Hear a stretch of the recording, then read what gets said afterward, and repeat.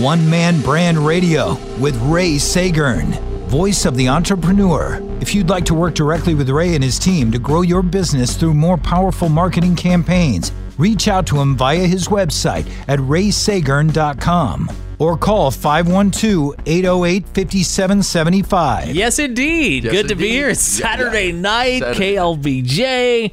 One Man Brand Radio is the voice of the entrepreneur. We do it weekly, Saturday nights from 7 to 8 here on KLBJ. You can catch us on Facebook at One Man Brand Radio, also Instagram and Twitter as well. And our webpage, onemanbrandradio.com, has links through to all previous episodes if you want to get caught up on the last 4 years. So we're really excited about our guest tonight on the show. I've been following him for 15 years, ever since I got hired by this guy, Roy Williams, to be the entry-level new guy at his ad agency, and he was building this renegade college in the converted garage out back.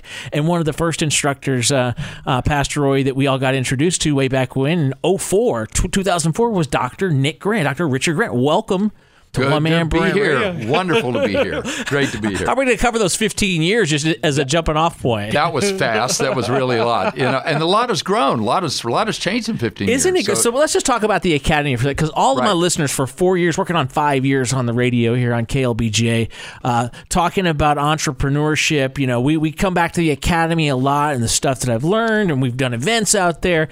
And but yeah, going back to 2004, it's crazy to see what's been built there, and you were there in the beginning. I got to watch it, and it was wonderful to watch a dream become a reality. Yeah.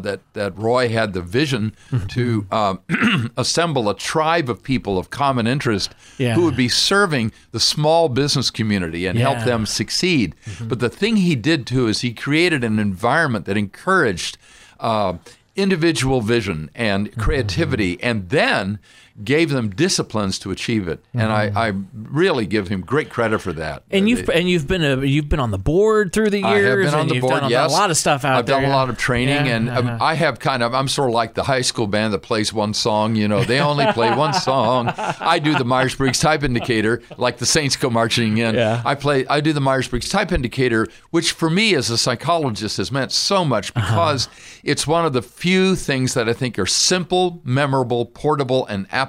Right. In terms of people will really remember what you offer to them, and they'll use it. They can apply it almost immediately. It talks in ordinary language about differences between people so that people can learn about their own little profile on the Myers-Briggs Type Indicator. Just 4 letters of profile preference, extroversion or introversion, sensing or intuition, thinking or feeling, judging or perceiving, and they score as having a preference, which is all normal. Right. But if they know what their point of departure might be, it's like Archimedes' lever. It allows you to lift the whole world and relate positively to people who are different from you, to appreciate them, and to also sell whatever your service or offering might be to people who may be different from you. Right. Yeah, it's One Man Brand Radio here on KLBJ. Dr. Nick Grant is with us. Richard Grant, or what's your preference? Oh, Richard is for people selling me aluminum siding. Nick is if you know me. Not that aluminum siding is bad. To all siding people out there who are wonderful. We're going to go with Nick, Dr. Nick Grant. That's what cool. we all know. He's Dr. Right. Nick That's Grant right. out at the Academy. Sure. And so this is really fascinating, and I think you did a great job of just kind of framing that as a psychologist. What you bring, it's an educational endeavor. It's a business application. And the thing that I've learned, I think, most through the years, Dr. Grant, of getting a chance to watch your classes out there and watch videos that you've created, for me personally now, my best takeaway was this idea that as you can almost get better at reading people has this sort of pejorative thing to it, but and to talk about like tells at the poker table, but really if you pay attention to people, they will signal to you consciously or unconsciously, more unconsciously, I guess, what their preferences are. Yeah, they'll give indications of how they like to be talked too. The idea of, in one area, sales, or even medical treatment, how do you treat a patient best? That is, if you listen for their dialect in the way that they think and speak, how they take in information, how they like to come to decisions about that information, there are regularities. See, people do not vary randomly. They vary systematically, it seems, on this level anyway. There's lots of ways in which you're distinctly individual, and there's no one like you. There's lots of ways in which you're not making fun of my shirt, are you? I'm not making fun of your Hawaiian shirt. Okay, This is really great. Not your Magnum shirt. No. However, also, there are some ways in which you're like every human being on earth. You have kidneys, but there are some ways in which you're like some other people. That is, what's your favorite color? Or, because we have a two-sided brain, what's your preference in terms of what we call sidedness or laterality in thinking? This can actually be put on paper in terms of questions you can ask people that are friendly and totally upfront, and people know what you're asking, and then you can meet them their way. How in the world do we meet people who are different from ourselves and truly appreciate them if we have our own way of approaching things that's worked well for us? Well, this is one of the great keys for doing that. And that's what we've done at the Wizard Academy, is an aspect of being able to talk constructively to people who are very different from yourself. This One Man Brand Radio on KLBJ. Dr. Nick Grant is our guest tonight. Had a chance to learn a lot from Dr. Grant over the last 15 years, and we're going to share some of those nuggets tonight. Let's just talk about extroverts and introverts. That's an easy one. That's an easy one. So and we got a chance to participate in a class together, which was a terrific honor for me last week, that Tim Miles and I put this class together, and that you could participate and teach our students there about a lot of this stuff. But as you were explaining extroverts and introverts, it occurred to me just, and not the first time I heard it, but it really sunk in with me, how there is a sort of a bias towards extroversion in American culture. In the United States, very much so, because of our frontier heritage, where getting together with your neighbor meant you'd survive, and you'd raise a barn, having a community meeting, and that's what we do during the political season.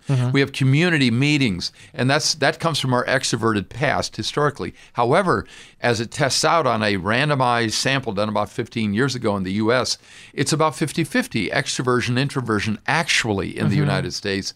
And the big difference, these are fancy words, but what they really mean is, where do you look to do what you want to do? Where do you get your energy? Where are you most drawn? The person that's extroverted pays attention to the outside of his or her skin, to people, events, and things on the outside. The introverted person pays attention to the inside of their skin, to their own feelings, thoughts, and reactions. That has great implications for how you might have a sales interaction or present an idea as an entrepreneur. A person who's extroverted might assume the best way to present an idea is to talk to people face to face and generate dialogue, which is the laboratory for idea development.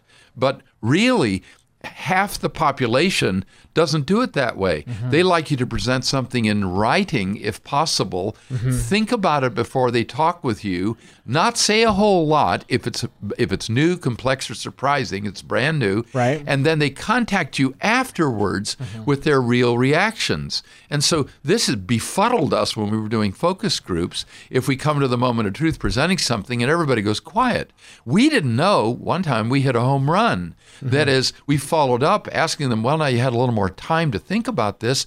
Do you have any further ideas? They wrote us back, old days, they faxed us back all their feedback that we needed so much in the focus group, because extroverted persons trust speaking a bit more than writing as a form of serious communication. Introverts trust writing a bit more than speaking for serious communication. That has and as I go on about this, the person who's extroverted, please remember when you're talking to an introverted person to be courteous. 2 courtesies. If you want to know an introverted person's really thinking, make an appointment. That is, tell them in advance what you want to talk to them about. And second, follow up. If you think you didn't really connect to them, call them up the next day. Thanks a lot for the talk we had the other day. Now you had a little more time. Do you have any further ideas? You did a great video. You did Synergistic Coworkers. It was a great video that you did several years ago. I wore that DVD out, and I remember just this idea that for team building, ways that teams can come together. This is a terrific lesson for entrepreneurs, I think. It's really important if you're assembling your team to understand that differences in type preferences as measured by the Myers-Briggs focus on specific synergies in work processes that team members can help each other with if they're different in terms of type.